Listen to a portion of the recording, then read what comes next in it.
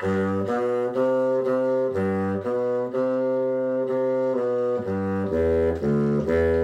everybody. My name is Chris Holton Jablonski, and welcome to the Samwise Yavoinski Story Pod. I'm here with Nate and with Sam on my team, and we're so grateful that you're here and so grateful to share some more stories with you. All right, well, let's just jump right in. The King of All Hair. Last week, I woke up with a scare. I grew 33 inches of hair. My friends think it's cool. My parents don't care, but my teacher thought I was a bear. He jumped, he yelled, he rang the school bell, and I heard he drove off to Bel Air. He still hasn't returned. When he does, he will learn. I've been crowned the King of All Hair. The King of All Hair? Yes, I am aware of how silly this all may sound. But when life seems unfair and you feel underprepared, it's best to turn it around. That's cool. I love that. That's awesome.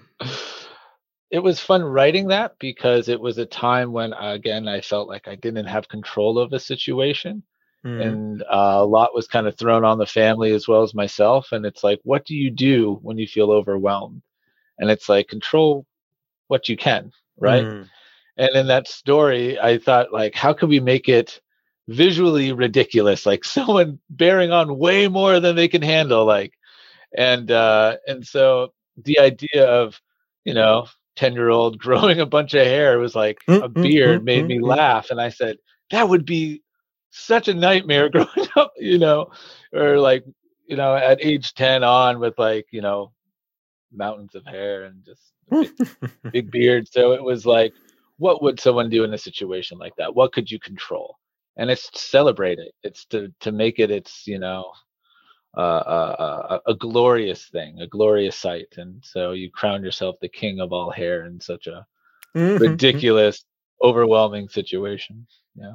Well, I, resonate with this on so many levels, especially as a impassionedly bearded human being and with a whole lot of hair. And yeah, with all three of my kids, it's been fascinating to watch them grow and support them and get to know them as they've become the people that they are. And it seems like so much of life and growing into yourself is being able to embrace who you are. And so much of the process of stepping into your own in school and kind of in your family and all these things, there's so many opportunities to doubt what you have to offer.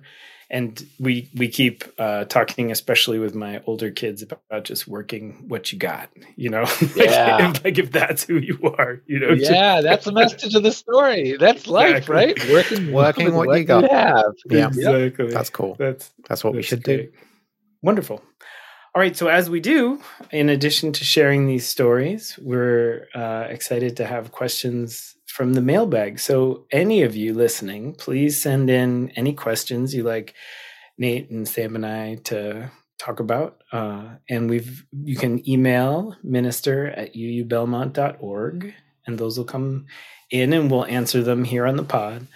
But we have from my own daughter, Aaliyah, she asked rather insistently, more than a couple times, why do evergreen trees not die in winter? I think I have the answer. Perfect. And if I'm wrong, Sam, please dig me out of this hole. Okay.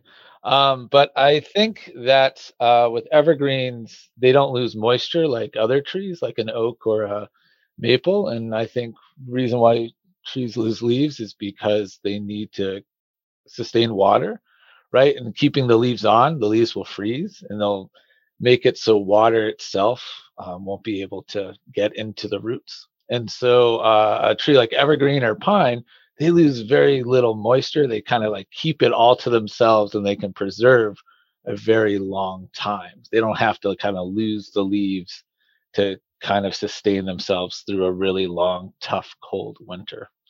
I think that's right. That sounds maybe I'm right to wrong. me.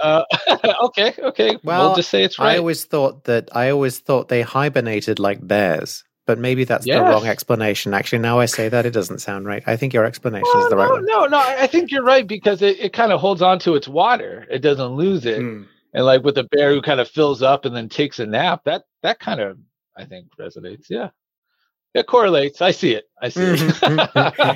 And I think I would only add, and not to be too preacherly, but I've been thinking about this a lot in this period of time of the church too, in that, with all the trees having lost their leaves, or most of the trees having lost their leaves, and we think of the tree almost looks like it's dying, but instead it's growing the roots, right? Like so much of the energy, so much of the motion, so much of the life force is reaching down and creating firm foundation for the growth that we'll see in just a couple months when the springtime comes. But, for now, there's this other kind of growth happening in this deepening. And that feels somewhat like what is happening with us, in that, so many of the outward manifestations of, like we're not coming to church on Sundays right now, and pretty soon we'll be coming back in different ways, but there's all this other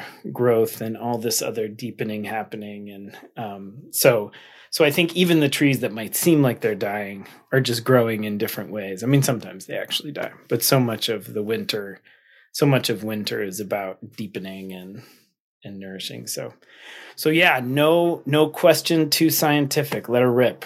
So send us anything to minister@uubelmont.org, and we'll be sure to answer your questions here on the pod. But we're so grateful for our stories, so grateful for all of you listening, for all of your families, for this community that we're building.